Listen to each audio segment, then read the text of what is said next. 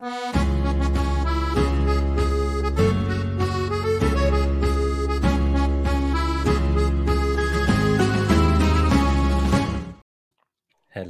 and welcome to Net That Hall. We're here for the Game Week 6 matchup show. We've got a very pretty thumbnail with Mohamed Salah there looking at us for the West Ham fixture and Eberechi Eze. I'm, of course, FPL Nemo, and I'm joined by my co-host Gabriel at FPL Lens. How are you, buddy? Hey, good morning. I'm doing great. Happy to be here. Although you and I both have our minds elsewhere, I think for this show. Like Real Madrid playing right now against Union Berlin, Arsenal's playing later. You have some place to be, so we need to dive right into this. Today we're going to go quickly. That whip today. Today we're going quickly, and then Mariner as well. Obviously, it's the first time all three of us are back since before when I went away and before the international break. So, how are you doing, Chris? It's nice to have all three of us here for the matchup show. Well, I'm back in Dubai. I'm not so well because I managed to bring the dreaded lurgy back from Singapore. But I don't have any matches to go to today because Grimsby aren't in Europe, so I have nothing to worry about. But I'm all right. I'm all right, mate. I'm all right. Let's go straight Looking to the forward to another show. Yeah, nice one. So we've got the Game Week 6 FPL philosophy. We're going to give you a minute here, Gabe, to rock the audio as well for the podcast listeners. Yeah, it's getting right into it. 90 seconds into the show, straight into the FPL philosophy for Game Week 6. And it comes to us from our good friend Socrates, or as Bill and Ted call him, Socrates. Falling down is not a failure. Failure comes when you stay where you have fallen. And this, this just kind of encapsulates, like, I'm on wild card, and this kind of like encapsulates my situation. And the inspiration for my wild card was Mariner. So this quote reminded me of Mariner when he fell down after game week 1. He picked himself three, back up. Three. Game week 3. And then he picked himself back up, and now he's fallen down again, and he's got no wild card. But we'll get to that. So I'm just putting the poll out as well, asking people if they had a green arrow this week. So if you had a red arrow and you've fallen down, as Gabe and the quote are saying, that's not a failure. The failure will be if you stay there and just get red arrows every week for the next 35 weeks. But so how do you fix that? You go on wildcard. That's the solution. That's how you fix it. You wildcard. But then, hang on a minute. I want to make a quick point about this. I've got a minute for this. I've been reading some absolutely incredible stuff over on Twitter this week, trying to explain, content creators trying to explain why they are wildcarding. For sake, everybody, I can't swear yet because we might get pinged, Nima, but for goodness sake, everybody, you wildcard. I wildcarded because my team, because I hated my team. Simple. I absolutely detested my team. I knew it wasn't right. I wildcarded. Everybody is different. Gabe, I am looking forward to picking your wildcard to pieces this evening. Oh, the evil laugh, I'm sure, is ready to roll today. When's the Newcastle fixture? When do my nightmares begin? Let's see. They played yesterday, so it'll be Saturday. No, I'm talking about in the show. Oh, right. Well, it will be one of the earlier matchups. Yeah. Okay, cool. So I got a sneak peek. You've snuck come in on, your let's laugh. go. Keep going. Let's go. All right. So thank you all for joining us in the chat. We'll put your comments up on the screen as we go and just say hello and start any questions for the Q&A. We are going to be out here about 15 minutes before the Arsenal match starts. I am sorry, Gabe, that Union Berlin are about to get thrashed. So at least there's that condolence. I'm hoping for a big victory. I've captained Jude Bellingham in my UCL fantasy team. But going on to FPL. Yeah, Madrid, man. I'm a Madrista tonight with you. So Crystal Palace versus Fulham is the first game of the game week. There's no 12:30 kickoff. Don't be caught out by that. Deadline is 1:30 p.m. for 3 o'clock Saturday. Yeah, so this is going to be sharp. I know that you said there's just mainly data and the graphics for this week. So there won't be like the text analysis. So we'll let you kind of take us through. But if you like, I'll start with the numbers and then Mariner, you can take over the numbers from the next matchup onwards. So, okay. Carrying on from last week, I'm just in the zone now. So, Crystal Palace net XG 1.88, Fulham 1.16. The FDR, on the other hand, attacking wise for Crystal Palace 1.9, defensively 1.9. So it's a very good matchup for Crystal Palace on both the net XG and the FDR. That's why I had Eze on the thumbnail, just to say there's a few people talking about selling him this week. He was actually someone that was considering buying for the next few fixtures. So that's why I'm really keen to hear what you think and whether you agree with the data, Gabe. Yeah, actually, I mean, the data is pretty unanimous in this one. So I think I would tend to agree with it, especially Crystal Palace at home. I know Mariner has spoken extensively about Crystal Palace at Selhurst Park, that they're always a difficult team to play there. But I would turn people's attention to like the real opportunity in this one. And Craig from the Man On Pod, they talked about this in their pod earlier in the week. The fact that Fulham concedes so many shots. If you look at Crystal Palace's shot XG metric, so that's the matchup of the shots for Crystal Palace and Fulham. And Fulham just concedes so much, so many shots, that I think the volume play for Crystal Palace is Eze over Edouard. I think Edouard doesn't need much to produce. We've seen it all season, but the way the matchups line up here, I think if anybody's considering bringing Crystal Palace in for players in for their nice run of fixtures, I think this one and the upcoming ones kind of line up better for Eze, but Edouard is such a good value pick that I wouldn't fault anybody for bringing him in. What are your thoughts, man? I'm in the Edouard camp rather than the Eze camp, actually, and I'm looking at it purely and simply from talismanic sort of purposes. One thing I will say is that if you look at the matchups on the XG, the big chances, shots on target, shots in the box, and everything, not very green. That suggests that whilst Fulham might be conceding a lot, Crystal Palace might not be creating that much. So you have to think of it that way as well. I'm going to very quickly flick slides, Nima, and then you can take it back. This is the talisman data that I've been doing, and you can see here for Crystal Palace that Edouard is top at 67% actual involvement, 47% expected involvement. The XG matchup in the next 5 game weeks goes at 5.11 for Palace, so not very high. But Eze's got 2.9. Edouard's got 2.95 of that, and Eze only 1.19 on the basis of the numbers. Now they're early numbers, they're very early numbers, and Lucian yesterday said that. Hang on a minute, Chris. Don't forget what Edouard's return was last week. It wasn't exactly, it was a bit of luck, really, as much as anything. So, fair point, but I'm still keen on Edouard. And I'll tell you why I particularly like him, because he fits the team structures of what people are going to right now. Yeah. That's why I probably like him over Eze.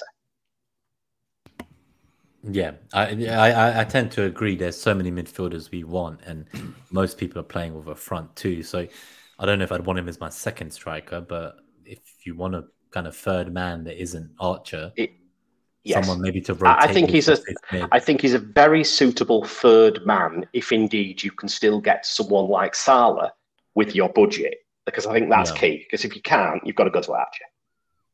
That structure point is one of the most interesting, I think, conversations right now in FPL. Like, do you go with Archer's a great pick, 4.5? Do you go that route where you get like invest almost nothing, but it's still a good pick? Do you get a little bit more for more talisman in Edouard, or do you jump up and go for Watkins or Callum Wilson? And so that decision on the structure for managers, I think, will be a nice differentiator. Yeah, and don't forget Morris as well. There's another one. In that price bracket as well. Exactly. The one with double game weeks, sir. less anything. Right, let's keep going. Come on. Keep going. Next matchup. Less of Morris is more. Right, next matchup. So, I'm keeping eyes on time. As if by magic, the next fixture is Luton versus Wolves. Well, there we go. I'll let you do the metrics on this one, Mariner. Yeah, I don't mind, Nima. We can take them in turns. Luton, 1.57 net XG, which is the highest that I've seen this year for them, I think. Wolves, 1.2. They are, generally speaking, are pretty poor away from home. Wolves look a different beast this year to me, very much so. Fixture difficulty, on the other hand, 1.1 for Luton at home against Wolves, -1. And defensively, 1 for Luton as well. So a little bit of something there for Luton, a little bit on shots on target for Luton as well. 5 point, is that 5.3? It is 5.3. Mm-hmm. But Gabe's shot goal predictors go nowhere. I don't think it likes it. It likes it for last match of the day, I think, looking at that, Gabe. I'm just very interested to see whether we think it's suitable this week to bring Morris in. That's my only question I've got for you guys on this. So I almost did Pedro to Morris last week. And one of the reasons I wanted to do it last week was because in my heart, I knew that if I didn't do it last week, I probably would not sell Pedro before Bournemouth at home this week. So now I'm kind of sweating the Thursday Brighton lineup in Europe and seeing how that all looks. But I don't see a world in which I'm going to sell my albeit limited minutes striker, but my Brighton striker for a Luton striker a week early. I just don't see myself doing that. It also has made me start to question whether I even buy Morris at all. Because now I'm getting to the situation where if I was going to sell Pedro this week, the only player I would sell him for is Alvarez. So, like, when I compare Alvarez and Morris, it just kind of seems pretty obvious that one of them is a far worse pick for me.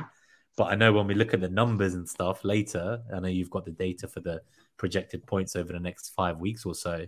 And even on models, other models as well, like Morris comes in very high on these models. So he does. That's just one thing to think about. And this home game against Wolves, surely this is an entry point, right?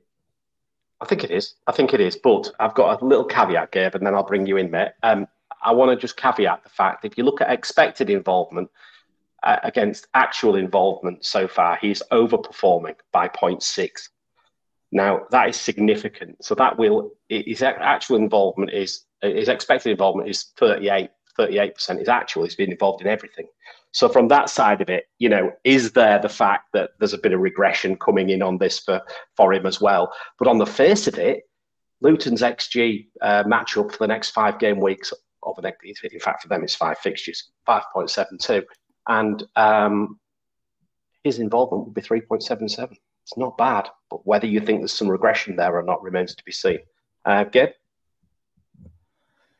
I mean, I think I would turn people's attention to the upcoming kind of fixture swing and the more upside transfers that we're going to want to make.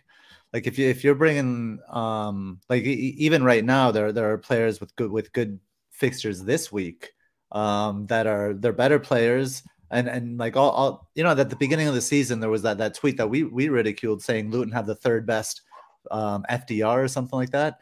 We're kind of in the same territory. But and we're not ridiculing that narrative anymore. So I think it's a kind of time for a reality check. I maybe prefer Edouard. Like if I'm going to choose between the two, and if you still have your wild card and you want a dead end into some Luton players, fair enough. If you want to take advantage of that double, but if you don't, or if you're not planning to dead end and you want to extend your wild card, I think Luton is a massive distraction from actually good assets in FPL. I think that's what puts me off further, game, because if I try to get to Salah without wildcarding and delay the wildcard, Morris is a transfer in and out, and I don't have 2 transfers to be faffing about like that. I don't want to get rid of Archer, right? So what am I going to do? Get Alvarez and Morris, then take Morris back to Archer? Like, is there not a world where I just go Pedro straight to Alvarez and be done? Like, yeah. And there's just too many moves. This is the reason why I really like Edouard, because what I've done now up here is I've got the next 5, and then I've got another 5. And you can see that Morris drops off, whereas Edouard improves, because their fixtures get better. So I think, if you're going to bring Morris in and then move to Edouard, if maybe you're holding enough transfers, you can do that without any cost, then maybe. But it is an extra transfer.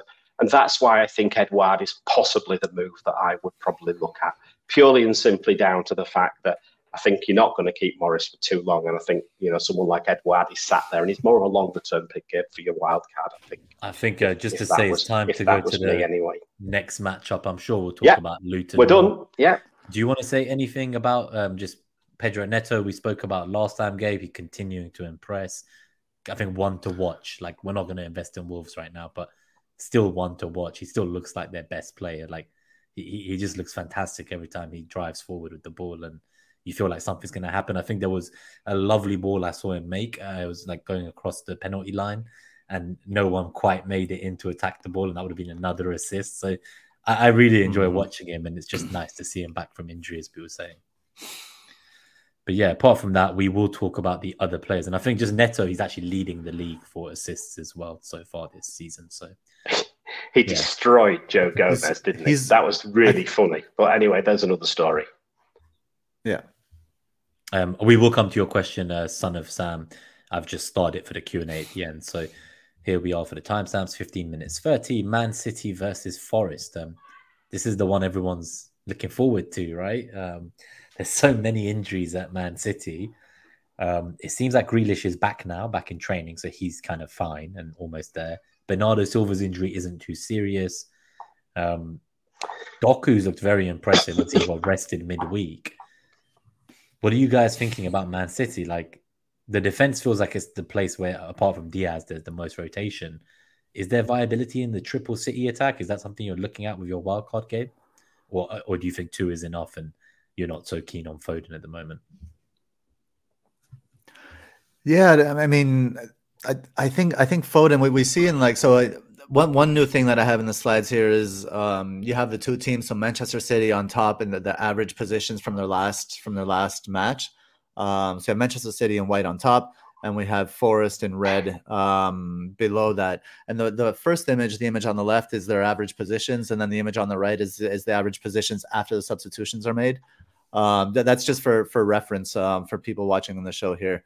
So I mean, Manchester City, I mean, I think it's Haaland and Alvarez are, I mean, people don't like the word essential, but 97% of the game has Haaland, so I'm going to use it. So yeah, I think those two players are absolutely essential. So it's just like, are you going to use a midfield spot on a third? Are you going to dedicate it to a defense with the upcoming fixtures? I don't think I would go defensive for Manchester City after this fixture, like in the long term. For this one, a defender is obviously okay.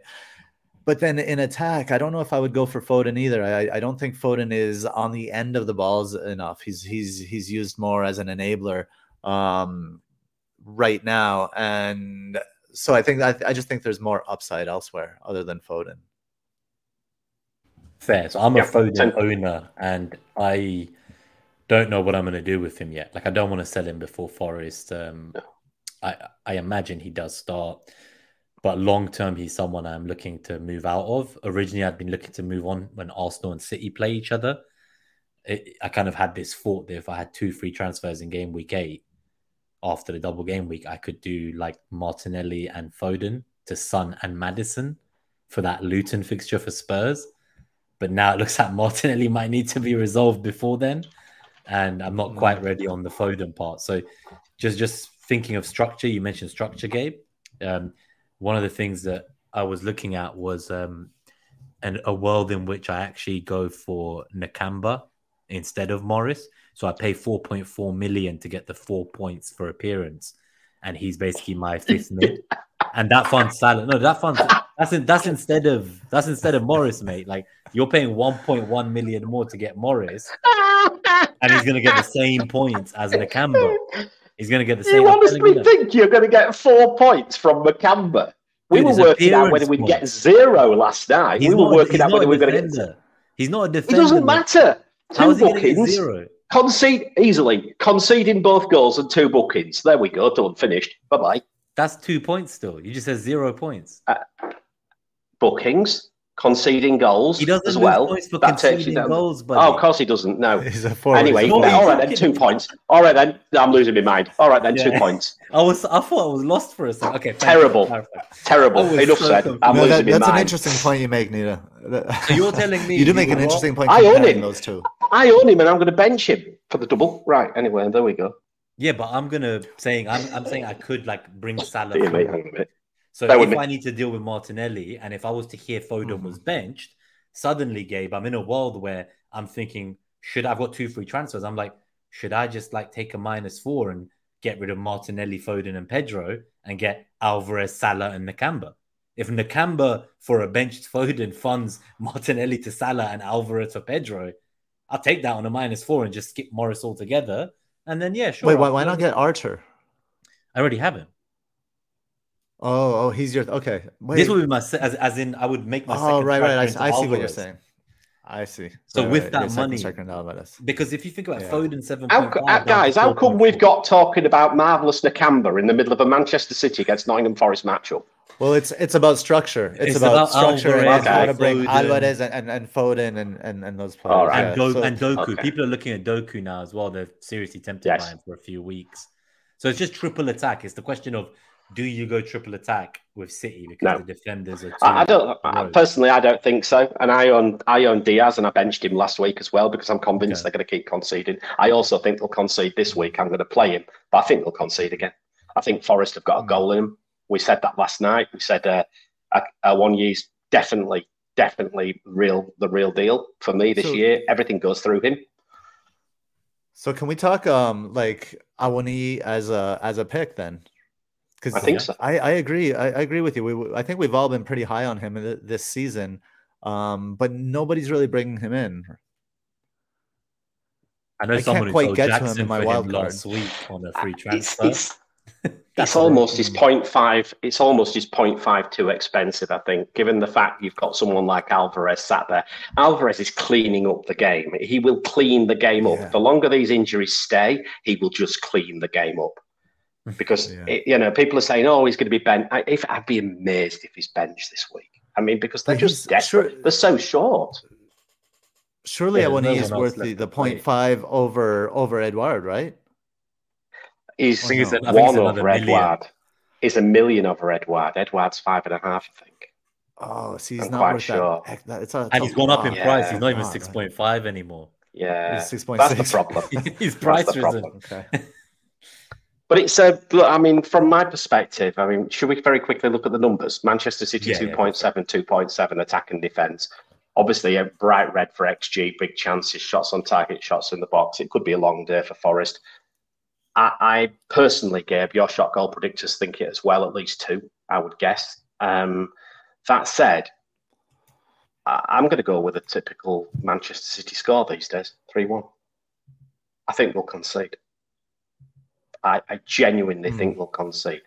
Anything we want to add on this one before we move on, or as we've probably given this one a good go in a roundabout way? Mm-hmm. Yeah, no, I think we'll be talking about Man City a lot more in the captaincy metric in general. Would we? There was a question here. Would we start Awoniyi over against City? I would. If I haven't got a City defender, I would. Yeah. Yeah, I think if I own Taiwo, I wouldn't want to bench him personally, but it just depends. Yeah. Who would you be playing instead of Taiwo if you did bench him? Because if it's like I got him in place of Pedro last week. So if Claire brought him in place of Pedro last week, I don't know who should play otherwise. But I really think Awoniyi has got a goal in him anywhere. He literally has got a goal in him anywhere to me. Home or away. Forest a bit better away from home this year as well. in him. And Ederson has a gift in him every week. Yeah, I agree. All right. Cool. All right, let's go to the next one then. So we have Brentford versus Everton, the Mobuemo versus Pickford derby.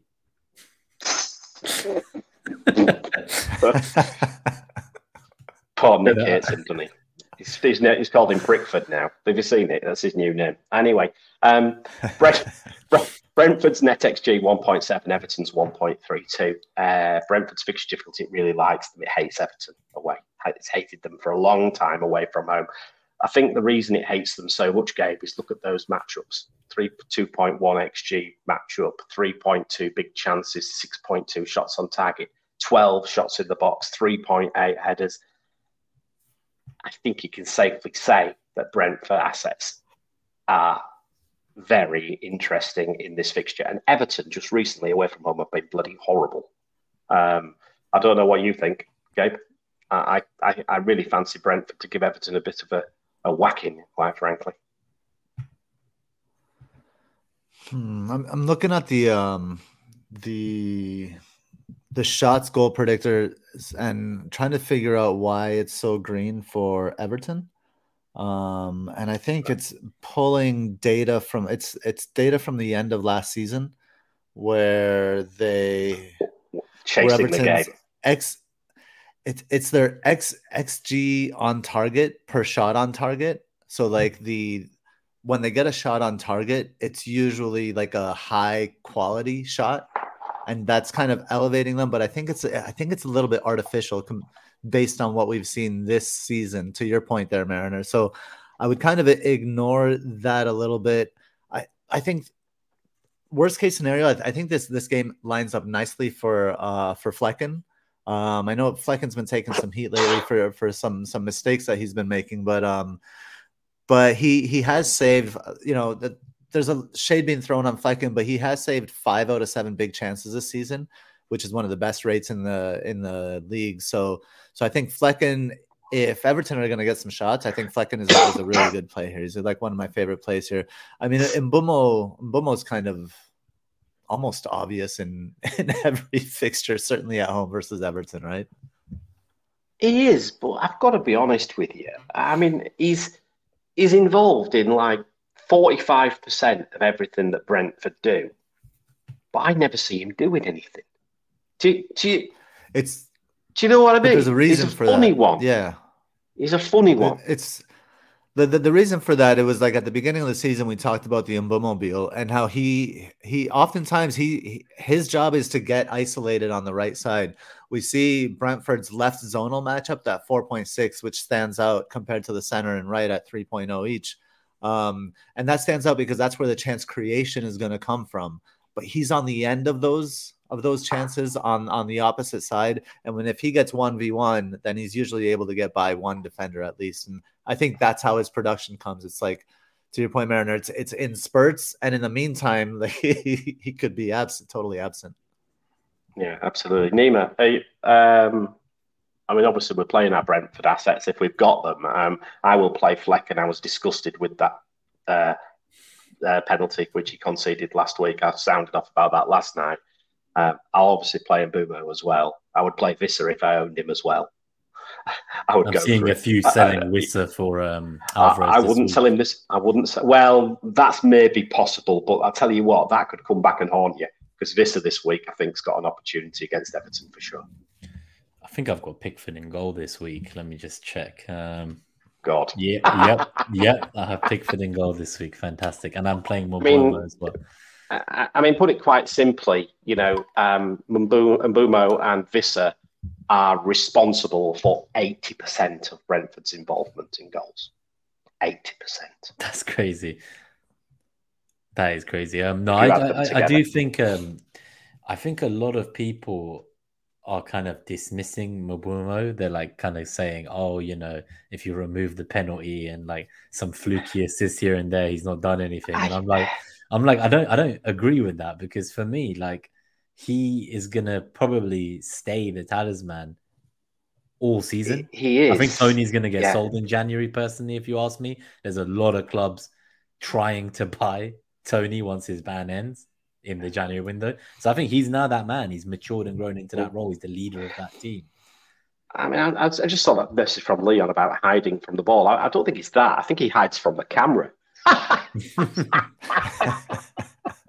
The camera's usually with on all the ball. Honesty, with all honesty, that's a good point. With all honesty, though, that is one of the big challenges about being an Mbeumo owner, is the fact you go for long.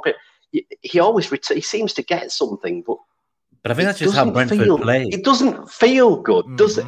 But that's how Brentford play. No. Man United play the same way, and everyone's saying keep their double mids for 9 weeks. Yeah. So how is Brentford any different to the way Man United play? No, true. They play I'm just making a passing point. the ball from their goalkeeper to their centre back 50 times but and say, but look I think how great that's we are. But I think that's the mental battle, isn't it, about this? Because again, I'm going to sell him because he's not doing much. Well, he's still returning this, and those two are still responsible for 80%. I mean, let's face it, if Brentford get a return and Mbeumo's not involved, you're unlucky. Gabe, what about this one from Black Screen before we move on? Just if we're worried about him playing right back last game. No, I don't think that will happen. I think Hickey will just slot in or switch sides and someone else will come in and play in the back line, right? I think that was just the Rico Henry injury. It just kind of probably threw him a bit. I'm assuming that's when he moved to right back, when Rico Henry got injured. Or for like a brief period at the end. Actually, I don't know Yeah, when he because I moved to don't. like he did play some back there, but I don't see Brentford taking there like you were Like their saying. number He's not one. a replacement for Tony. Yeah, like Yeah, like you're not going to take the your guy that's Tony involved in most of replacement their goals and and throw play him in at the right right back. back. Yeah, Yeah, I I don't don't think see that Thomas Frank happening. is going to do that. So no concerns This there for isn't me. the Zerbi. It's not like where Gross plays in every position on the pitch. I don't personally see it, but maybe it's one to monitor because if we did see it again, I think that will spook owners to sell. Yeah. Don't forget, Mikel Antonio, he used to play every position for West Ham too before he became a striker. Maybe he's one of those. Cool, let's get to the next game. And yeah, Pickford, I was considering selling him for the Luton keeper in game week 8, but then I realized Pickford plays against Luton, so it's probably not really worth a transfer to get Kaminsky when Pickford himself is home against Luton. It doesn't feel great. So Burnley versus Man United. This is the game that we've all been waiting for, right? This is the Rashford game. I keep telling myself. He should get ample opportunities to run in behind. They actually have a physical striker now that he can play with. Obviously, they've got to build chemistry and figure out how, maybe to pass more often. I think Rashford's very used to having to be the only guy who can go and get the goals for his team.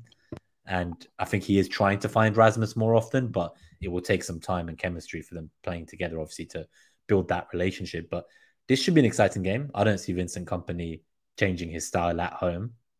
I think he's going to go for it. What are your kind of predictions, guys? Do you think Burnley have enough in the tank to steal a point here?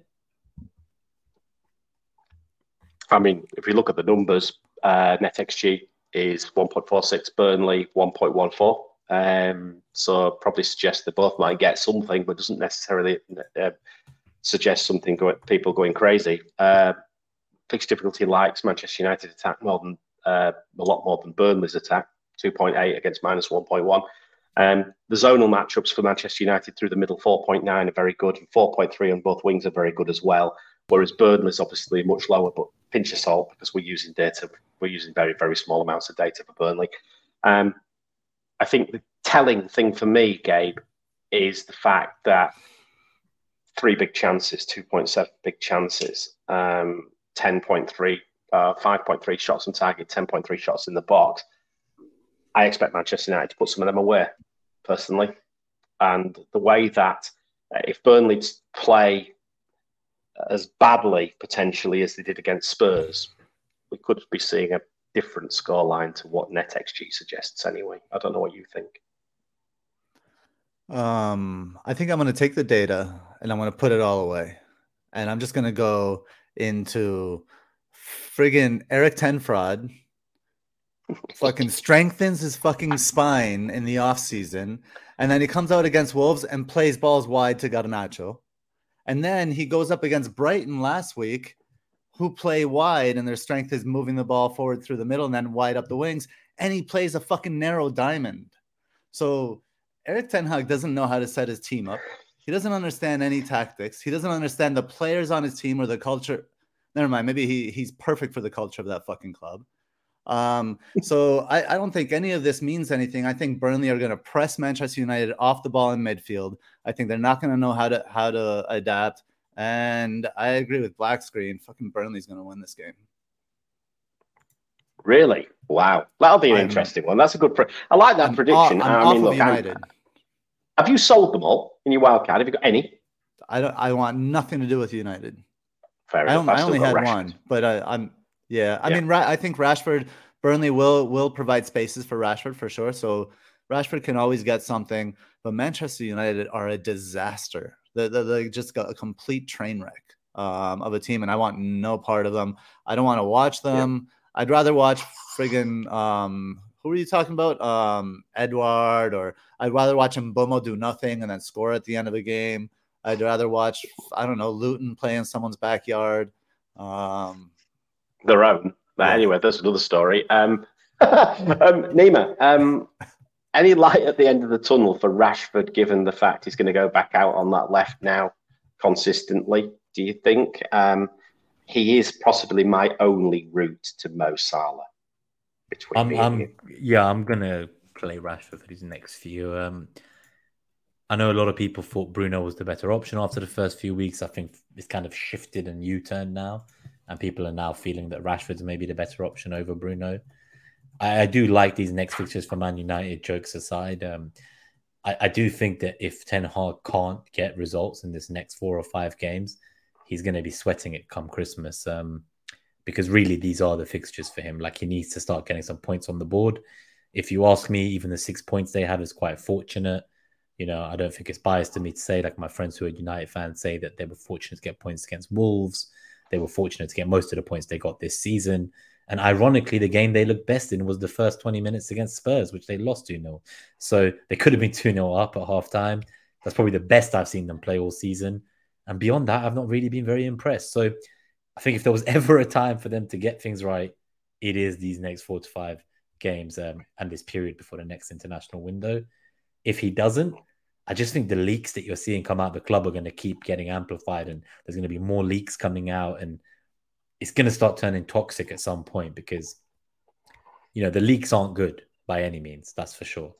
And right now there's, I don't know, like, I don't want to talk about rumors, but if you've not seen the United leaks, like, there's a new one every other day about what's happening and like how the scouting department's being used and how Ten Hag's agent and their agency are too involved in transfers and how, you know, there's only like 2 players that weren't bought that weren't already linked to Ten Hag in the past. And so, yeah, I think this is where we need to see a style of play from United is what I would say, Gabe, because, you know, it's been over a year now and he spent 450 million and I can't point to a style of play, at least with Klopp and these guys when they arrived.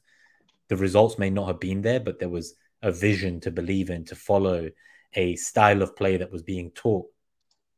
I still just see like a team that relies on individual brilliance. And that's not going to cut it, I don't think. I think United are used to competing at the top, and this rebuild, I think this fixture against Burnley is when it's going to start. So I've got Rashford. I think he's going to get a brace. I'm going to say it now. And I think they're going to start performing after this game because it's kind of like now or never in my eyes. Like, if they flop these next few fixtures, how long does Ten Hag really have left? Fair enough. Yeah, I mean, and again, Rashford's just involved in virtually half of everything that Manchester United do, quite frankly. So, again, I think if you're going anywhere, I mean, the only 2 players who are getting involved in anything really are Rashford and Bruno, with a few little bits for everything else. So, I mean, I wouldn't be selling them right now. I tend not to. I don't know whether I'd hold 2, but maybe some people still do have 2. I wouldn't sell any of them this week. Should we keep going? Unless there's any questions for this one, is there? No, I don't think so. No, just a shout out to everyone who's tuned in live as well. Yeah. If you guys are enjoying this show, this was the halfway, 5 matchups out of 10 done. Please do hit that like. If you're on the podcast, do leave a review. That means a lot to us. But otherwise, let's go to the 6th matchup, which is the North London Derby at 2 p.m. on Sunday. Well, this one we have to stay under 8 minutes, Neem. No. This one's going to be 5 minutes. It will come up. Right, later. Let's go. 38 minutes. I'm watching it. I'm watching the time. Let me go with the numbers first. Let me do the numbers. So net XG for Arsenal at home 2.23. That's high. Spurs away 1.61. My fixture difficulty really likes Arsenal as well at 3.6 at home, and Spurs are neutral. It's obviously the North London derby. A lot of statistics get thrown in the bin when these two get lock-ons, as we've seen many times before. The matchups and everything, XG prefers Arsenal to big chances 3.4, shots on target 5.6, shots in the box 12.3, headers as well. God help me if Gabriel scores an header. I think you'll hear the explosion from here. Gabe, very quickly before I let Nima go on this to probably unpick it, your numbers as well seem to suggest across the board here. What are you saying? 2-2, something like that. Arsenal concede at home. I think they do anyway, and so does the fixture difficulty, and more to the point, so does net XG. You're muted, mate, I think. Sorry. Yeah, thanks. Trying to avoid the gremlins today. So far, so good. Yeah. You're right. Arsenal concede at home, but even more so than that, I think Tottenham just score. I think Ange Postecoglou is. I think their attack. Yeah, they struggled a little bit against Sheffield United, but But I think this will be an open game. It won't be cagey, and so I do see goals for both sides. I think Saka is obvious for Arsenal. I don't know if I would go much deeper though than Saka. I obviously I don't like any of the defensive assets because I think Tottenham will score. I think Maddison is pretty much a season keeper. He's talk about being involved and just a lot of their creative play. So Saka and Maddison are the two standouts for me, and I don't know that I would like to go much deeper into this fixture than those two. I mean, I'm just a Saka owner, and I've got to a point now. I'm just a Saka owner. Of course, Martinelli's now injured, Nima. What's that going to do to Arsenal? It looks like he might be out for a while by the sound of things. I wouldn't get too ahead of myself. He's not had a scan yet. He's ruled out tonight, but they've not ruled him out of Sunday yet. So until I see the presser and the scan results, I'm not going to sell him. But all right. If he's confirmed out, it's a hamstring. He felt something in his hamstring. Obviously, then it's a sell, I think. It's a pretty obvious sell. But for now, Saka, I think going into the next round of fixtures, like I'm looking to sell Saliba this week. I was going to sell Martinelli by game week 8, even if he wasn't injured. So I was happy to go down to just Saka for the foreseeable. So really, I think just the next fixture after this is Bournemouth. And I would really like to have had Martinelli for that Bournemouth game before I sold the head of the City game. But, this Tottenham game, I would have loved this for Martinelli, but that's a shame. I think Trossard will just slot straight in there, so I don't think there'll be much else different to that. I think they will score Spurs. They get an annual penalty at the Emirates. Now that Kane's not there, maybe that means Son is the one to score it. I'm going for 3-1 Arsenal, something like that. I just think that if Spurs actually come and try to play football, which I believe Ange will do, and I don't think he's going to just park up shop. I think he's going to play the way he's been playing all season. If they do that, I just think we have way too much for them. I don't think I actually recall seeing Spurs come to the Emirates anytime I've ever been there in the last 10 years and play football. So, yeah, honestly, like even last year, I think it was 1st of October, North London Derby. I remember Kane got the penalty, as we said. I think Emerson got a red card or something, and then we won 3-1.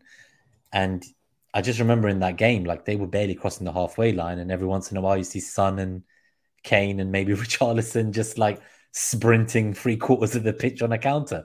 So this will be refreshing to see a Spurs team coming who have a style of play. They're actually playing exciting attacking football. I think if I had Spurs assets, they're an easy play. I think they're going to definitely get that goal, as I say. But overall, I just don't see how them playing attacking football won't fall into our hands, because it's just a dangerous game, I think. Yeah, I can see Arsenal. I can see Arsenal. If Spurs come out, Arsenal definitely. I just put up a minute ago. Arsenal definitely catch Spurs for sure. I just think. I mean, look. I think this is a game of. The assets are very clear for me right now. Obviously, if Martinelli's fit, then that's different. But it's Saka, it's Maddison, and it's possibly Son. And I think that's where we go. Udogi's sitting on the bench this week. I'm playing as Stupinian. I do hope we hear some good news about him because he's got a tasty fixture. So I'd rather play him than Udogi. But yeah, I think it's probably a bit biased, Black Screen. But I don't know how many years. But being realistic, I don't know how many years you have to go back to see Spurs win at the Emirates. Records are there to be broken, but they just don't do it. So. I don't think it's so biased. And if you look at all the goals, people say there's a high-scoring fixture. Not many of those goals for Tottenham have come at the Emirates. Sure, there's been a lot of goals in this match, but Spurs' goals have been at their stadium. I reckon there might be goals. I reckon there might be goals. There we go. That's my prediction. I'm going to go with 2. I want it to be classic. I want it to be a game I enjoy. There we go. I want to watch it and enjoy it. I want to bring up. Combe brings up Sarr. Whoops.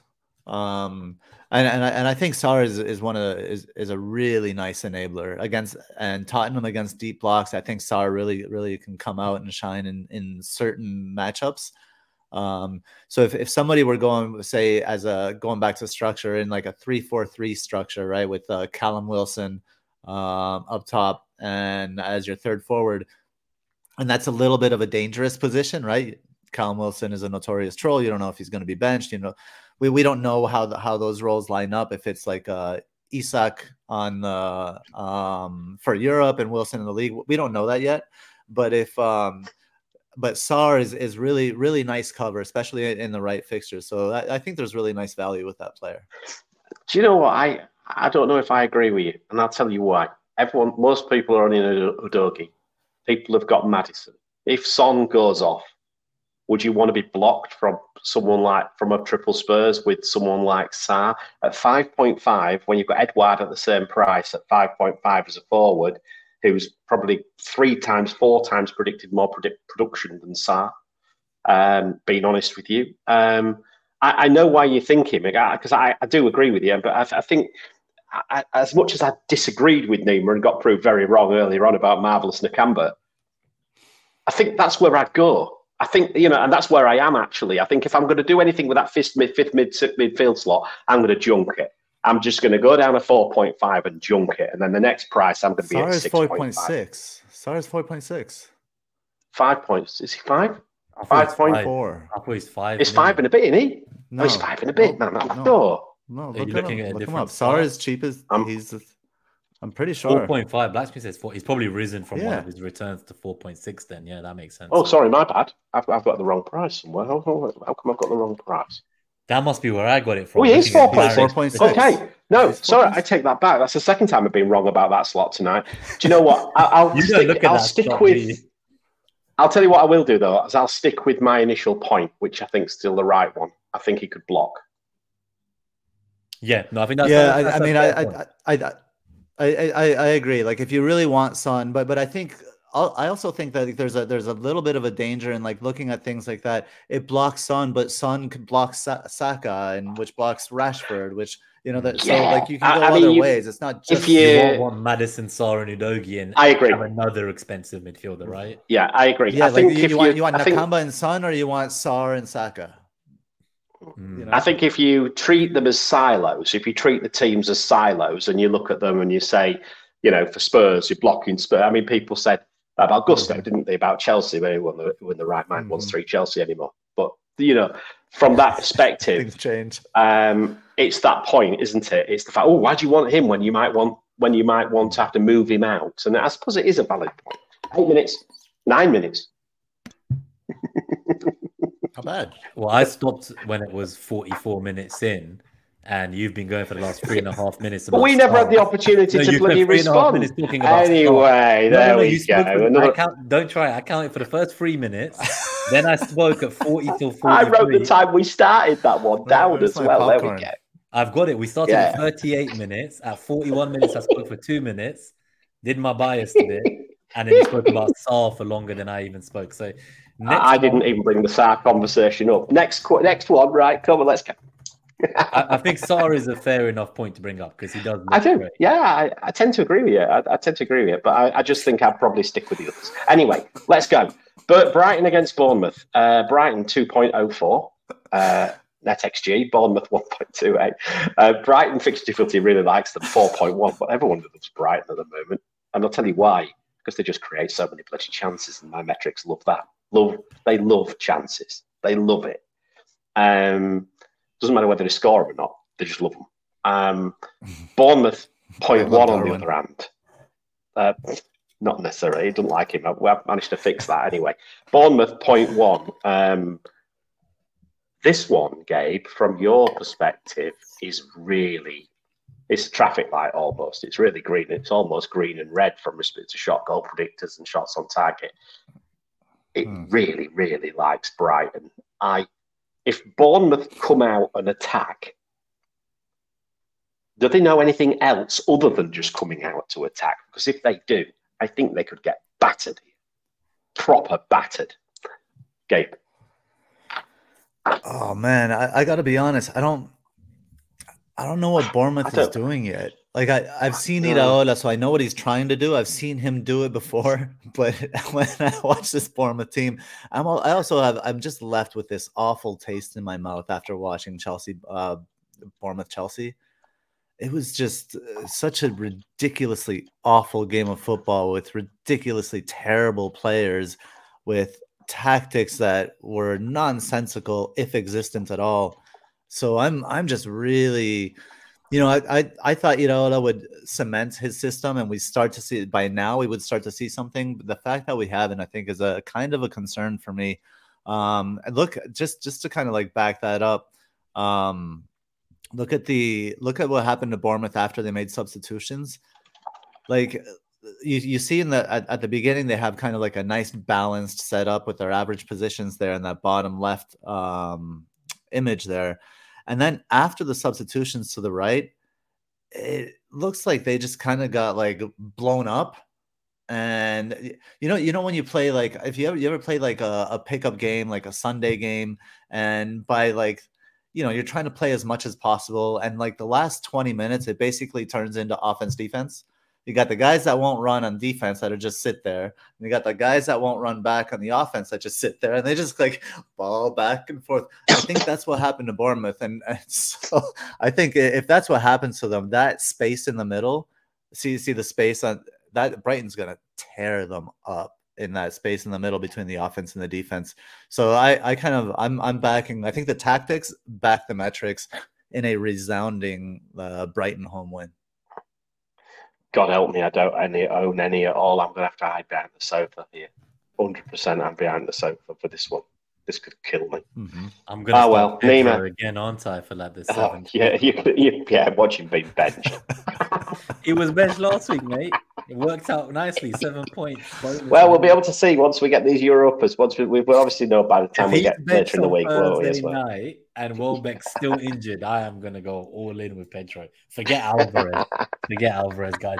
Estupinian is the one I'm most interested in seeing what's going on with him, because I just honestly think this is, if you're talking about getting an attacking return and a potential clean sheet, this is that game. This is the 10 plus point. Like, these are the Estupinian games you're trying to get 10 to 15 points from. Like, I just really need him to be fit, man. Big time. What are your thoughts on, obviously, March was out as well. We were quite shocked by that.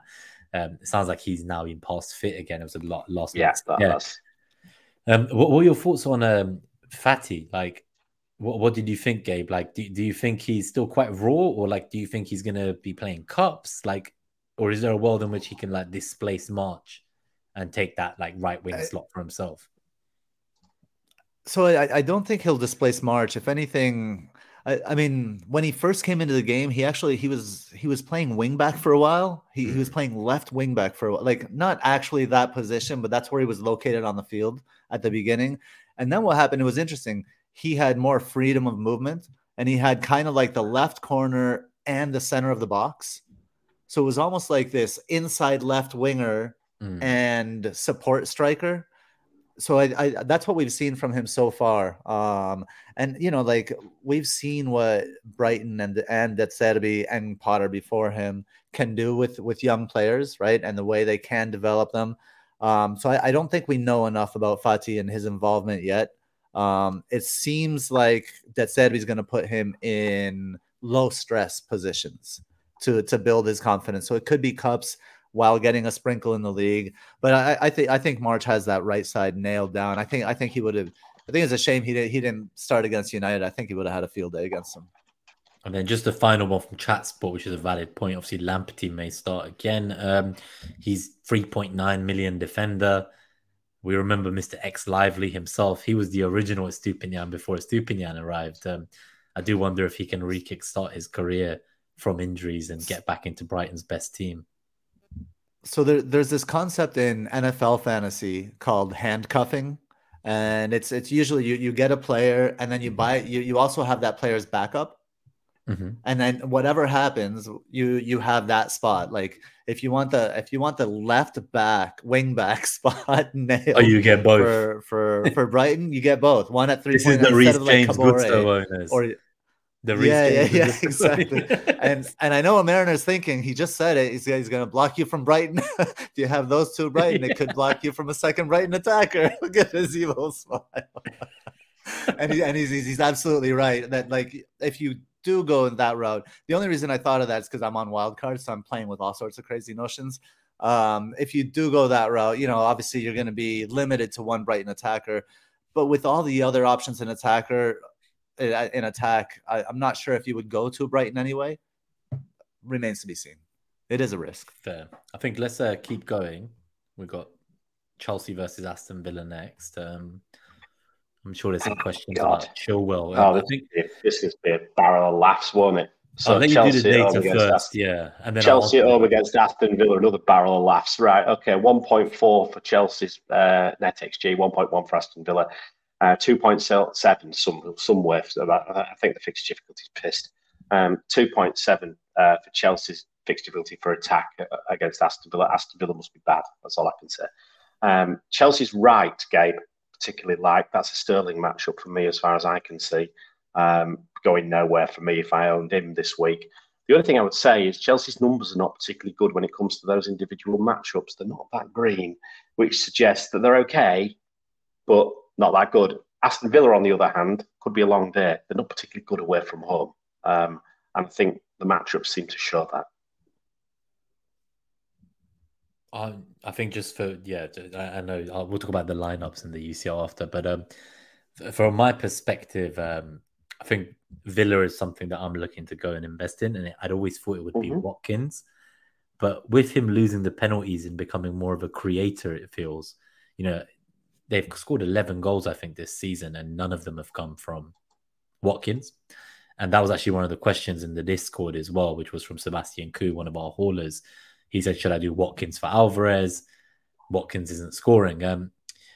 Diaby is much cheaper, and I'm now starting to lean that way as an alternative. So that's something I'm hotting up on, and I really like the look of Matty Cash. So I never thought we'd get to this fixture, and I'd be talking about like which two Villa boys do I want, and there was a mass exodus of Chelsea happening at the same time, and I did not think this would be happening, but it does feel like, in a strange roundabout way, that Villa is a team worth investing in, especially at their price points. The data seems to support Chelsea more in this, but I do just wonder if part of that is because Chelsea have actually been quite good defensively. They just don't seem to create much going forward. So they're not really that easy to break down ultimately, I don't think, Gabe, but they just equally can't do much on the other side of the pitch. So maybe that's why Villa are suppressed in the metrics, especially on the attacking side. I think you're mute again, so you're mute again. Thank you. Chelsea are solid because of their center mids, I think. So that solidifies them. But what I like about Diaby in this game is that he plays between the lines, and that kind of movement between the lines and ability to find space in front of the back line and behind the two center mids, I think, is what gives him kind of a chance to maybe get something here. And yeah, we said it since preseason. Like, I think it's actually, we underestimated how much of Watkins' production was going to be cannibalized by Diaby. Like, Watkins has no goals, and I'm hearing content creators and seeing people on Twitter talking about bringing Watkins in for their nice run of fixtures. I mean, surely he'll get something. He's not going to go without goals all season, but I think Diaby is the standout pick in this team. But I always thought that we'd be talking about multiple Villa players around this time, right? I mean, after Chelsea, Brighton, they play Brighton, and Brighton don't have a great defense. And after that, then a really nice fixture run starts. But I would say, I don't know. So Cash has been super hot, right? He's been the attacking wing back on the right side. But I think I'm pretty sure it's because Alex Moreno has been injured. And I think once Alex Moreno's healthy again, I think he was on the bench this past weekend. Let's see what happens tomorrow. If Moreno gets, if he gets 30 minutes tomorrow and he looks healthy, I think Moreno would likely start at the weekend, and he would be my pick instead of Cash, because I think once Moreno gets into the side, Cash gets held back and they revert to a back three, kind of building up that left side with Moreno rather than having Cash on the opposite side there. It's interesting what you say about that, because I've just put this up just as we started talking, Gabe. Cash is actually third with respect to involvement for Aston Villa right now. Obviously, Diaby's top, very close to Watkins, but basically one's goals and one's assists. Watkins is just an assister this year, isn't he? Not a scorer. But we said all along that we thought Diaby could cannibalise Watkins, and he indeed has done that. Cash is a bit of a surprise for me, to be honest with you, but he's cheap, and I think that's the point. And I think that's the key with all this, is that if he sticks around, he's a good option. But the risk is like you say, is Marino going to come in, and when he comes in, are they going to then attack down the other flank, sort of thing? I suppose is what you're coming from. Okay, that one. Any more, Nima? Shall we keep going? I think we'll keep going. While you're going, I'm just going to give them just really quickly, Mariner. You did mention Sterling. Since Villa build up so much from that left side, that's what makes that this a nice matchup for Sterling, like you said, on the right hand side there. Right. Okay. Because I mean, again, if I let me just put, I'll just put. I'm not sure how accurate this is because I haven't audited this one or checked this one, but Sterling is just massively involved in Chelsea's stuff. Look, he's involved in more stuff, so much more than everybody else, and I think that's the point. Albeit saying that, guess who isn't in there? Jackson. Whoops. Guess why he isn't there? Because he hasn't scored anything. Probably. I dare say his expected involvement would be quite high. As I say, I needed to do Chelsea. I never got around to doing them today. Shall we keep going, or have we got any quick points we want to make on this one? There's a few people talking about Diaby. So it's Martin Diaby essential from week 9, week 10 even, he says. Claire's at Diaby from the start. Cash can have a good time versus Neto. What a player. Well, okay, fair enough. Right, should we keep going? Nima, should we keep going, mate? Yeah, Liverpool versus West Ham. I think this one. Okay, Liverpool. So Liverpool, West Ham, 2.06 net XG for Liverpool at home. West Ham 1.32. Fixed difficulty loves Liverpool. They're just creating so much. 5.2. Absolutely, it really fancies them.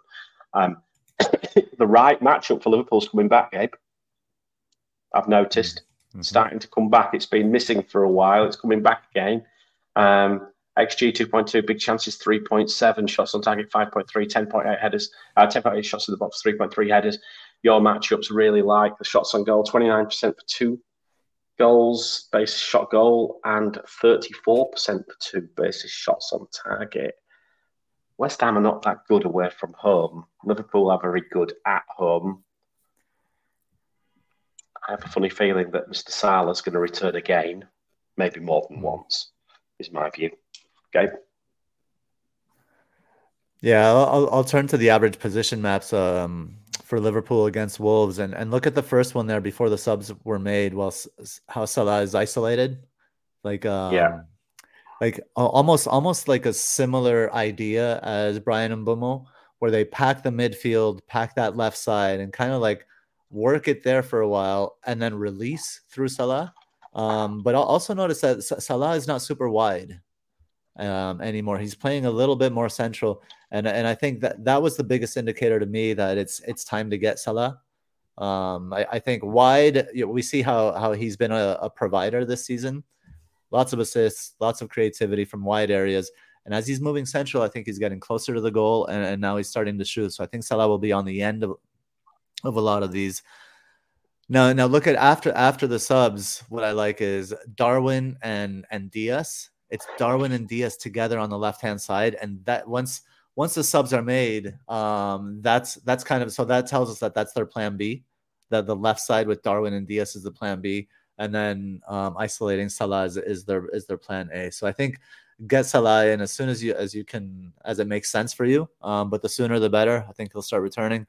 I like Diaz's matchup on the left hand side against Sofal. I think 1v1 creating chaos against Sofal is not a difficult thing to do. So I'm quite bullish on the Liverpool assets, and finding a hard time both bringing them in and not having them in my wild card. It's a tough decision to make.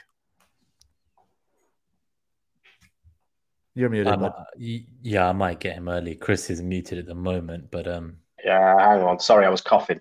I'll tell you where I am about this.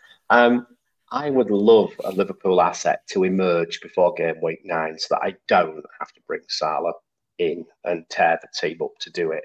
But I fear we are not gonna see that asset appear, and I think it is going to be Salah. He is just doing Salah things. I want to just turn attention onto West Ham a little bit. Nima, I mean, West Ham's fixtures are not great at the moment. This one isn't particularly good at all. But is there a world in your FPL season that you can see yourself owning James Ward-Prowse?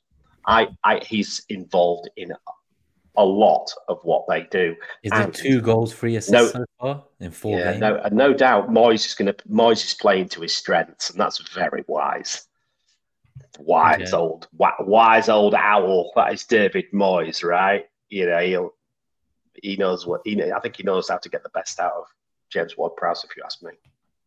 I really like Ward-Prowse, but I don't feel like much has changed from when he was at Southampton, in the sense that we didn't really own him often then either, and he was pretty good then. Is it just that he has Paqueta next to him? So, like, together as a duo, they're very formidable, and Paqueta allows him to be able to play more freely than he maybe did at Southampton? I don't know, because he's one of those kind of steady eddies that ticks along. Like, you can't really buy him for like 5 weeks and sell him based on fixtures. You kind of keep him and you play him every week, as we saw in the last fixture, right? So when West Ham got their goal against City, like, I think he's a long-term hold. He's not someone you can just buy and go out of in different parts of the season. But I personally can't see myself going there, if I'm honest. I have him in every draft format instead. He's that kind of player for me. I can see a lot of people going for Bowen when West Ham's fixtures turn, and it actually being Ward-Prowse who ends up getting all the points. Yeah, so that's something I could see that as well. Yeah, that's something I could see happening. Gabe, sorry, Gabe. James Ward-Prowse is your 5th midfielder. Can you get there? Yeah, I can get there. Am I there? I think James Ward-Prowse is. So he's in. Is he in my current draft? No, he's. So yeah, I have Saka there instead. But James Ward-Prowse, he's like a Gundogan set piece specialist. Like his returns this season 9, 6, 7, 7, something like that. Like, he's returned and he hasn't blanked, not once. I think he's just an incredible player. Yeah, 9, 6, 7, 7 for returns, and he's played Chelsea, Brighton, and City in 3 of those 4. So I mean, I think he's. I don't know. He's not quite fixture proof, but I think he's an obvious transfer in. I mean, as soon as now against Liverpool, he could get something against Liverpool. Obviously, Sheffield United next. Newcastle may be a little bit more difficult, but it's a home fixture. And then after that, Villa, Everton, Brentford, Forest, Burnley, Palace, Spurs, Fulham, Wolves. It's so good for James Ward-Prowse. I think he might be the best 5th midfielder. Yeah, I mean, long range, we're talking about 5 to 10 game weeks out. We're talking about both Bowen and Ward-Prowse looking at, 3 returns approximately, in 5 weeks. Which, I mean, it is what it is. These numbers are a bit. The thing that I would say is that West Ham's XG matchups go from 5.46 for these 5 game weeks to 7.43 for the next 5. So you can see how the fixtures improve. It's just whether you go there early, Gabe, or not, I think is the question. And I would argue, looking at this one this week, no doubt he could get something, but the headed matchup doesn't support it, oddly enough. And I think for that reason, that might be enough for me to actually just hold off. I think if there was a chance of a headed matchup, it makes me think. But James Ward-Prowse can score diving headers against the league champions. I know he's no longer not a. He's now a sexy pick. You can't say he's not a sexy pick anymore. Now he's porn. No, I'm absolutely on side. I like him. Right. I like him. Yeah, I like him. Let's keep going. I do like him. So the last game of the game week, Sheffield United against Newcastle. Right, okay. Newcastle 1.68 net XG away at Bramall Lane against Sheffield United's 1.13. This is interesting because I've got a funny feeling Sheffield United will come out firing. Newcastle 1.9 fixture difficulty and 2.3 for defence. Sheffield United, obviously the opposite. Newcastle's XG matchup's good. Big chances is good. 2.7, 5.3 shots, 9.8 shots in the box. Sheffield United is not. We haven't got much data for them.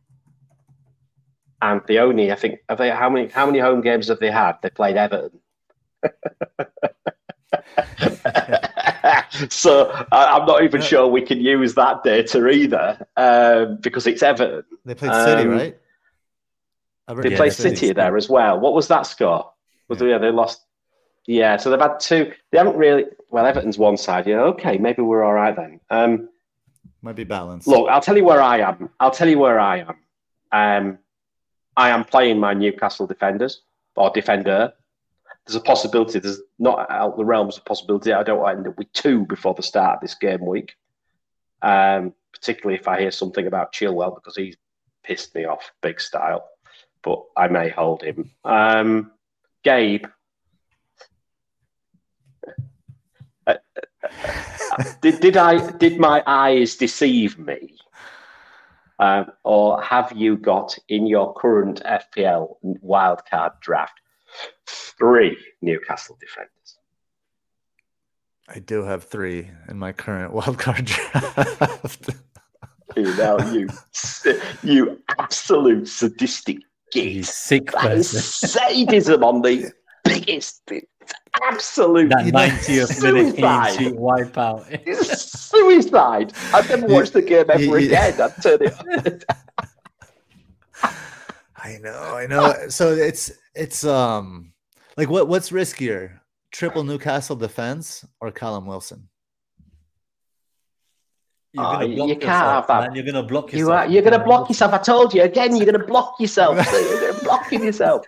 You're going to take a -4 to sell Botman so you can get Wilson in somehow. You could flip that, right? You're going to take a -4 when Callum doesn't start to sell Callum to get Botman in. It's just like, I don't know how it's going to go. Okay. I mean, look, we're going to get back to this bloody raining in the desert before too long, aren't we? You do just hate Callum Wilson. I think that's the key here. I mean, look, I'll say this. I do think that, potentially Wilson is a extremely, extremely good pick. But, we're talking about assets who are of interest. Let's not discount players like Gordon. He's heavily involved and he's only 5.5 million. Now, could there come a time that we see someone like him starting to, he maybe should be in our mind right now, given the fact he's involved in nearly 40% of everything that Newcastle do. That said, I see the need for 2 Newcastle defenders. I think the only way we can score points is with 2 Newcastle defenders going forward. I own Trippier. I expect to have 1 more. 3, I think, is a bit too much, Gabe. I'm sorry. I think it's a bit too maverick. I guess the question is, how often are you actually going to play the 3, right? Because the reality is you probably play 2 of them at best, and the third one is a sub in case your other defender doesn't come on. And I don't see a week where you're going to be benching if for example this week it's Stupinian versus Bournemouth. If Stupinian starts, you're not going to play 2 centre backs over him, Right. I would bench. I would play 2 center, not over him though. I would play Cher and Botman, and I would bench Burn. Right. But it's Burn. That's Trippier for the third one. Okay, that makes sense. Yeah. It's not limiting the investment. So not Trippier going as well. Well, no, I'm deciding that I don't want Trippier. That I can get value with the cheaper ones, right? But like next week, right? I'd play them all home to Burnley.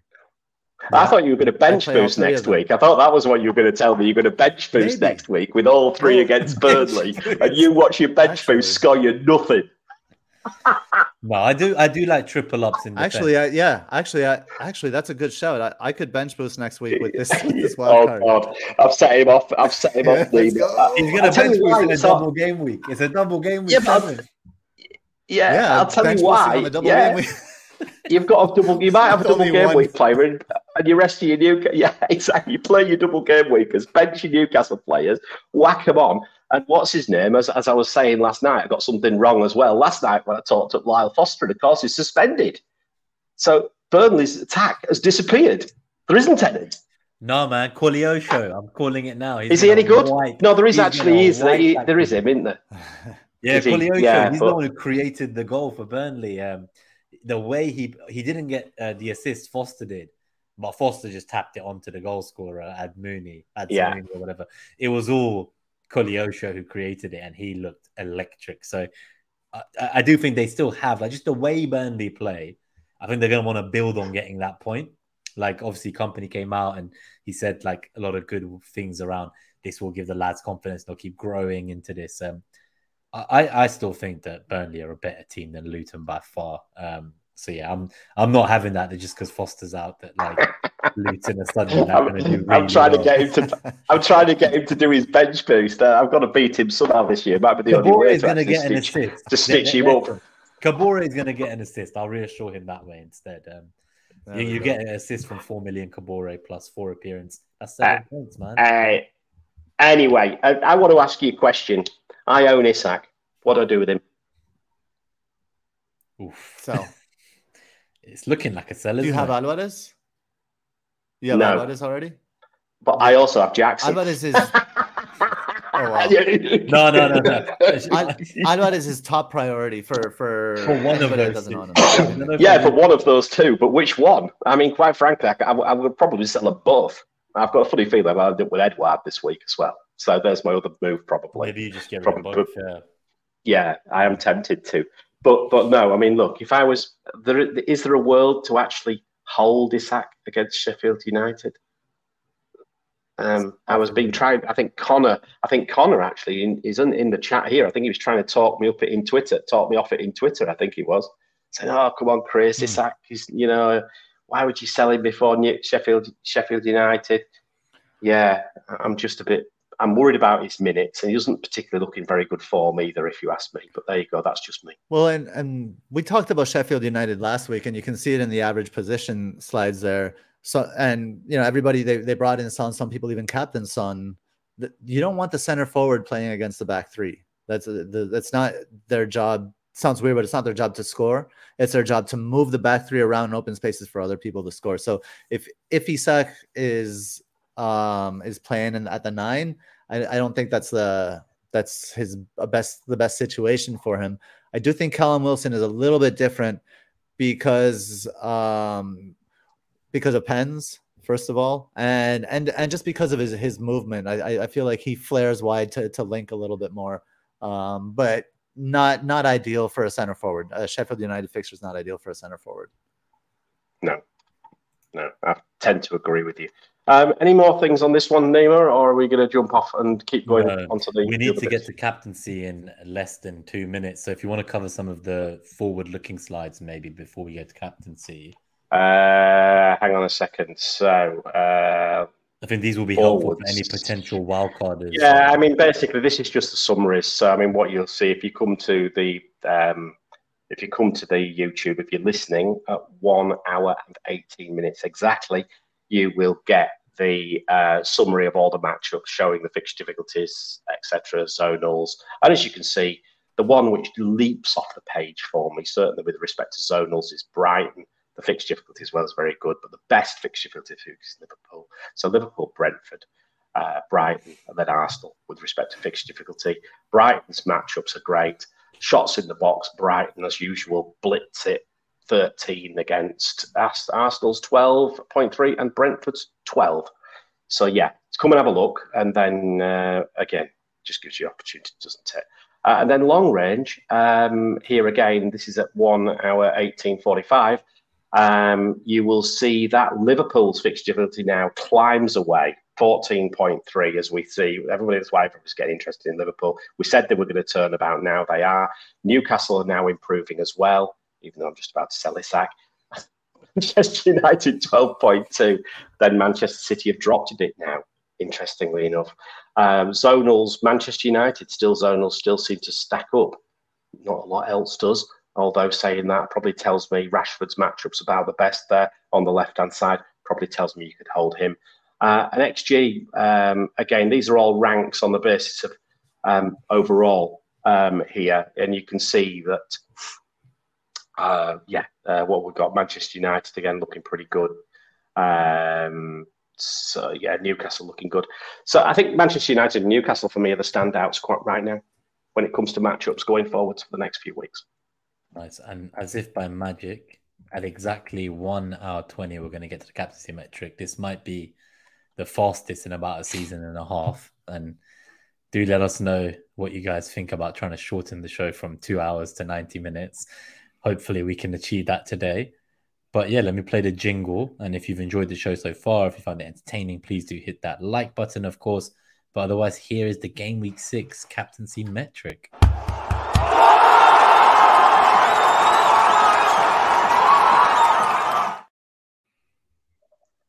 Oh, no. A change in the guard, and it's not surprising because he is just so consistent at the moment. Mo Salah has jumped above Haaland, probably due to one blank by Haaland. I think that's about all it is. But also, if we're looking at this in any real detail, what do we see? Well, interesting enough, both NetXG and the fixture difficulty do not like Manchester City as much. And that is Forest. Oddly, I think that's Forest. Now, it might also be a little bit of the fact that the way that the data that we're taking, Gabe, remember, is taking the back end of last season for Manchester City. So there's the caveat, right? So that's where it becomes a little bit interesting. What I'm going to do, as always, now when I'm on, I'm going to actually switch over to the actual calculation, and we can change a couple of things here just to see what happens. So if we were to switch Haaland to 98 and 89, which is the same as that he jumps back above Salah. So if you think that fixture is better for Manchester City than the fixture difficulty and things like that do, then Salah is second, not first. Okay, looking at a bit further down here, Mbumo, right? He is on at third in 83, but he's struggling with his whole numbers. NetXG don't like it, but the fixture difficulty really does. Again, I don't know how many times has he been unlucky. If Mbumo had one more haul, that pushes him right close to the others. One more haul. So again, this is narrow. I'll tell you what else I'm going to point out to you as well now, is that Darwin Núñez's minutes, look, there, his average minutes are 28. Now, if he played a full game, he's right up there as well in third. So there's a lot can change. So there's a lot of caveats this week, I think, with those. I think, to me, though, it's a straightforward two-horse shootout, Salah or Haaland. The issue is, are you brave enough after Haaland had 6 big chances last week and only converted 1, left 1 as well, which he could have had as well. I mean, anyone who didn't captain Haaland last week, and I was one of them, I thank my lucky stars because I could have got destroyed. And I'll tell you what, this could easily happen this week again. I don't own Salah. It's an easy call for me. Gabe, you probably will own Salah. What are you thinking of doing? After getting extremely lucky captaining Madison instead of Haaland in game week 5, I will never not captain Haaland again. That stress was too much. Well, I think we just delete this show. Delete this bit. Yeah, we don't need it anymore. There's no more metric. We're just going to captain Haaland. I mean, talk about learning something. You know that they say, like, careful or you'll learn it the hard way. You'll learn a lesson the hard way. So Madison blanked, Haaland returned, and I feel like I learned the easy way. This is the easy lesson because missing 5 big chances is historic, and I think that's the universe being nice to me in game week 5, which is why I don't think game week 5 is all tears. It's all Haaland from now on. I think owning Salah is enough given the still relatively low ownership compared to Haaland. Yeah, I think the only risk with Salah is getting 1 return a week, which I was getting when I owned him, and I find the opportunity cost is high. He needs to haul. He has to haul. He needs to haul every third week. Every second or third week, he needs to haul. I'm okay with a return every now and again, one return some weeks, but I think you need more than that from him. And I think, he's gone. His last 6 game weeks were 2, 1, 1, 1, 1, 1. He's returning, but that was his first haul for some time. And I think that's the point I would make with it. I do expect, though, by the time we're playing Everton in game week 9, who have they got in game week 10? But the fixtures really turned very favourably for Liverpool by game week 9. But I expect he'll top those metrics over that period as well. We've been asked about Darwin having his minutes pumped up to 90 minutes average instead of 28. Yeah, no, I've just done that. I did it earlier, didn't I? That's what I mean. It went up to 87. Yeah, it went up to 87. That's what I was going to say. It doesn't go up as much as you think, because I've asked you to take players up who were at like 74 before, and they only went up to like 78. I always thought that minutes alone would be enough to kind of make up for everything else, but I guess this was just an opportunity to show that it doesn't always... I mean, look,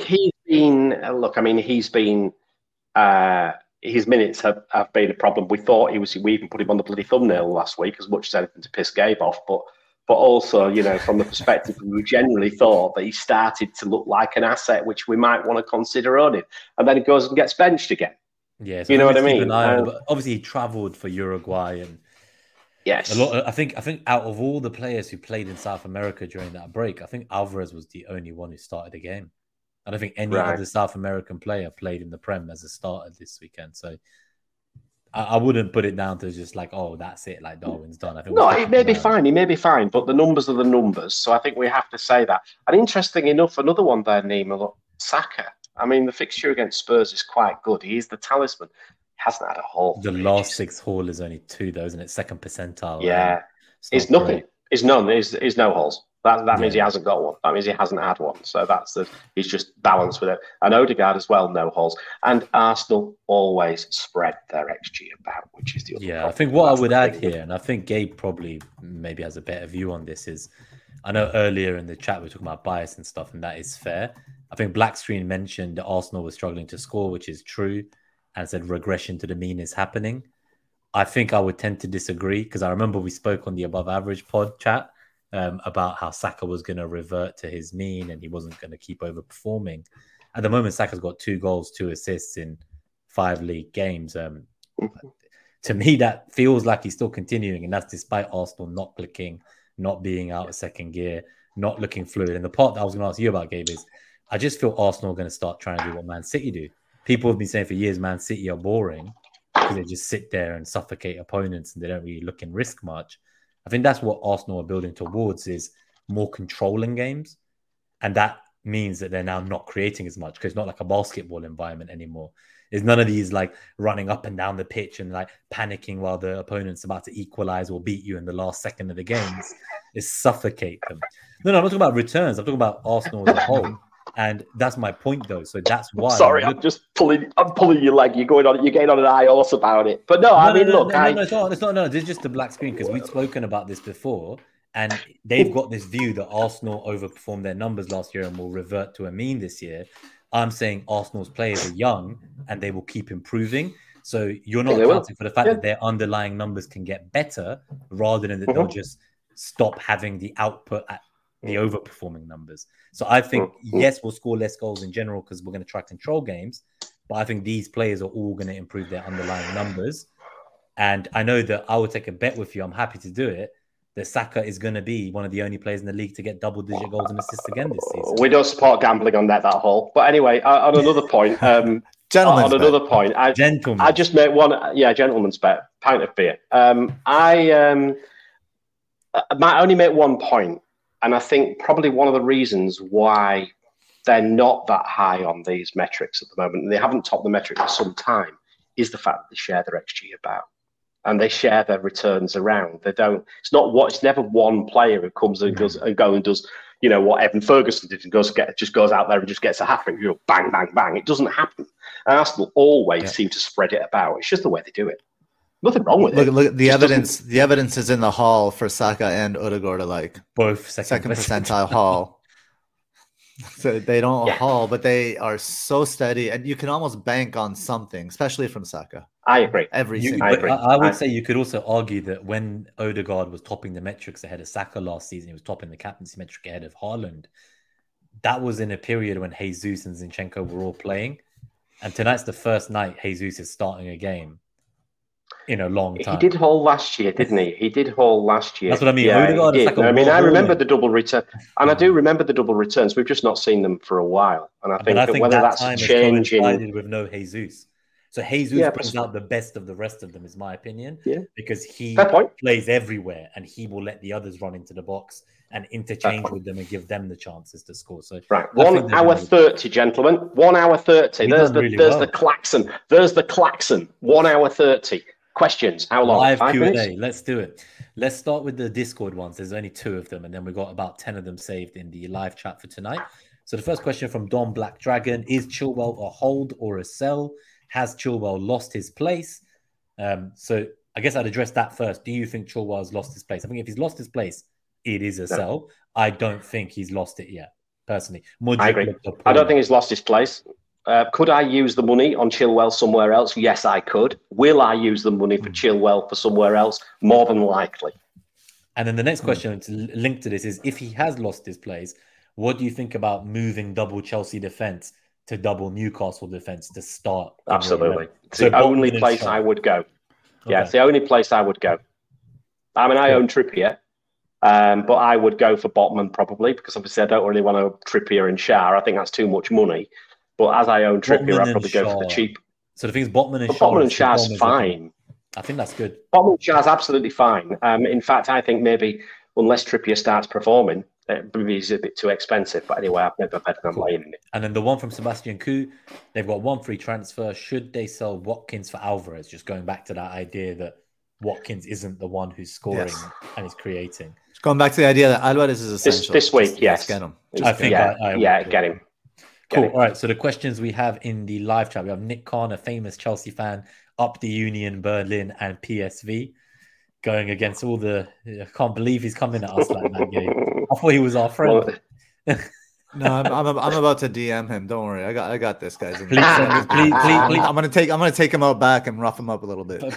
Please send them a video of Jackson with the goal getting wider each time he shoots.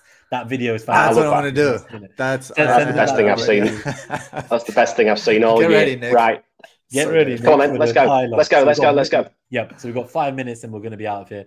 Milos Filipovic, what to do with Martinelli? I think wait for the presser, straight sell if that scan comes back as he's missing Tottenham. If he's missing Tottenham, get him out. Yeah. Next one, Son of Sam. Do you think Wilson will play the league and Isaac in Europe now? The problem is it was was it 4 days this time, wasn't it? Was it 4 days break? I mean, I think I can't quite remember. When did they play? Did they play Saturday? I think they did, didn't they? Saturday, then Tuesday. Newcastle played Saturday, so Yeah, Saturday, then Tuesday. It's hard to say. It's hard to say. Well, they play Sunday the next game. Tuesday to Sunday. Yeah, I think there. Is there a world in which Isaac starts in the league and Wilson plays the EFL Cup next midweek? I think this whole conversation is. I don't think there's like you have your Premier League players and you have your Champions League players. So what I'm saying is I don't think it's that simple. Wilson has been around for a really long time, and now that they finally get into Europe, he's going to get 0 minutes in Europe and only play the Prem.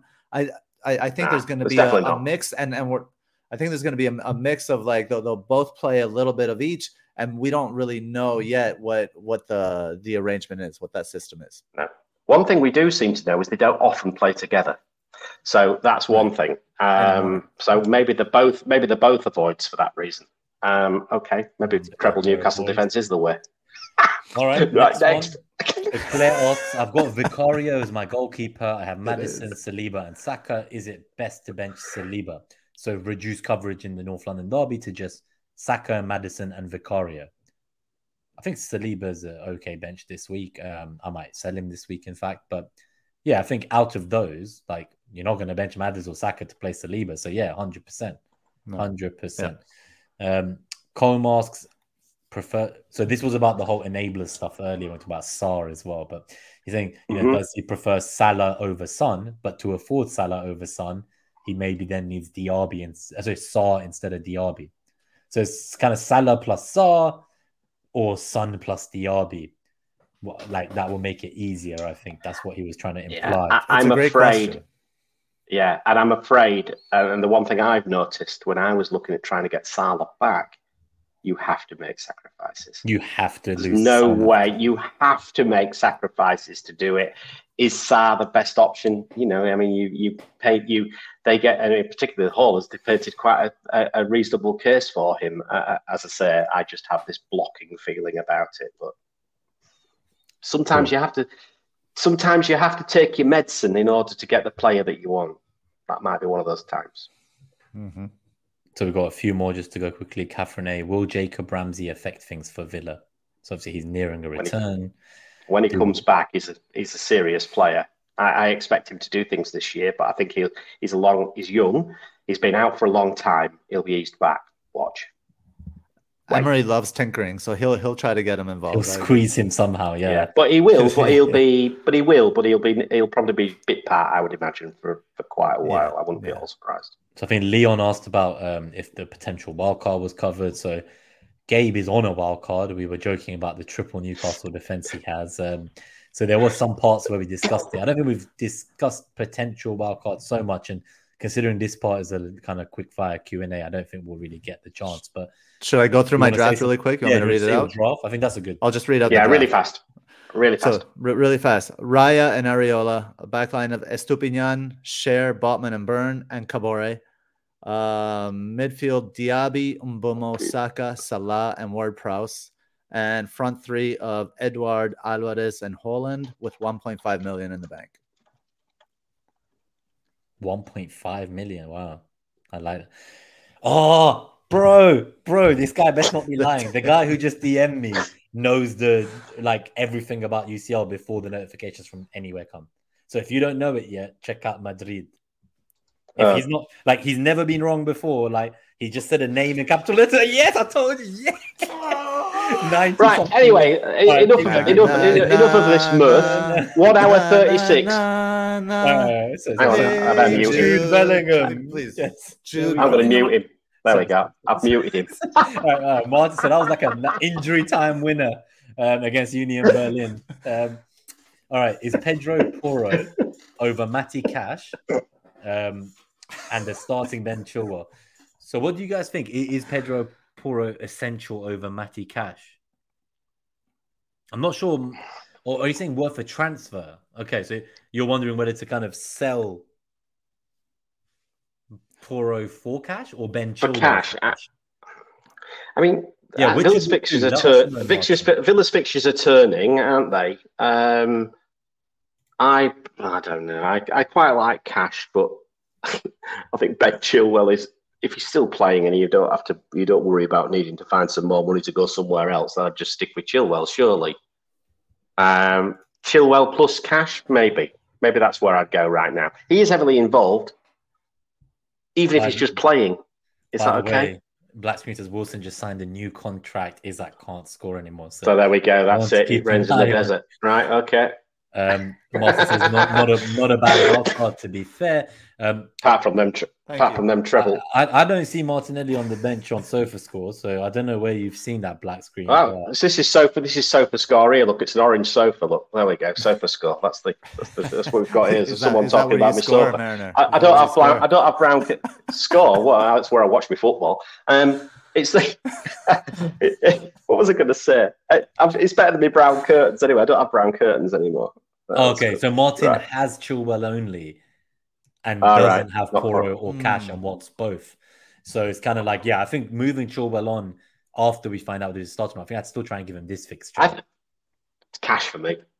I don't know if I really want Cash this week though. No, not this week. You definitely don't want Porro this week. So I think you give Chilwell that one more dice roll and we see it again for Game Week 7. But thank you everyone for tuning in. 1 hour 38. We've actually managed to finish 20 minutes earlier than normal, which is a big start. Amazing. It's a big improvement. Huge.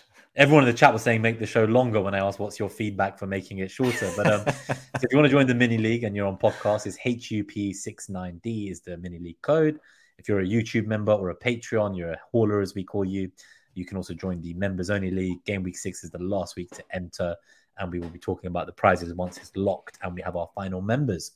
Thank you to all the haulers who support the channel, starting with our super haulers: Fingerman Bob, David Harrison, Zach, Harbour Boy, Daddy Bot, Greenback Golf, FPL Robbie, Darnish, Mateus, Leon, Son of Sam, and my screen is too small to read that. Temitope, I think. I'm struggling as well.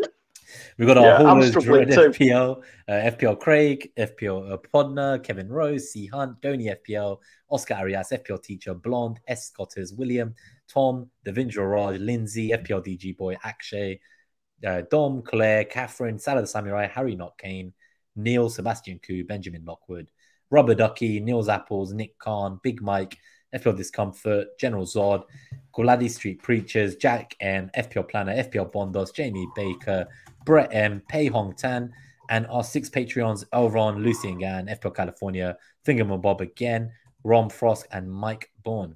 Or I think it might be Mike Burke. So that might be a typo there. Apologies, buddy. But yeah, this was the Game Week 6 matchups show. It's been a pleasure to have you all here. And yeah, just really love seeing you all. Son of Sam, we will not be friends for this weekend's North London derby, but we can be friends again afterwards. See you on the other side. And yeah, big win for Madrid, Gabe. Thank you for being here with us through it. And yeah, we'll see you guys back for the reviews next week and the matchups again. So we'll tweet those out. And up the Mariners. Never mind all this UCL rubbish. Up the Mariners. There we go. I've got that in for once. Up the Mariners. All right. Take care, Peace out, guys. We'll see you for the next one. See you soon. Bye-bye.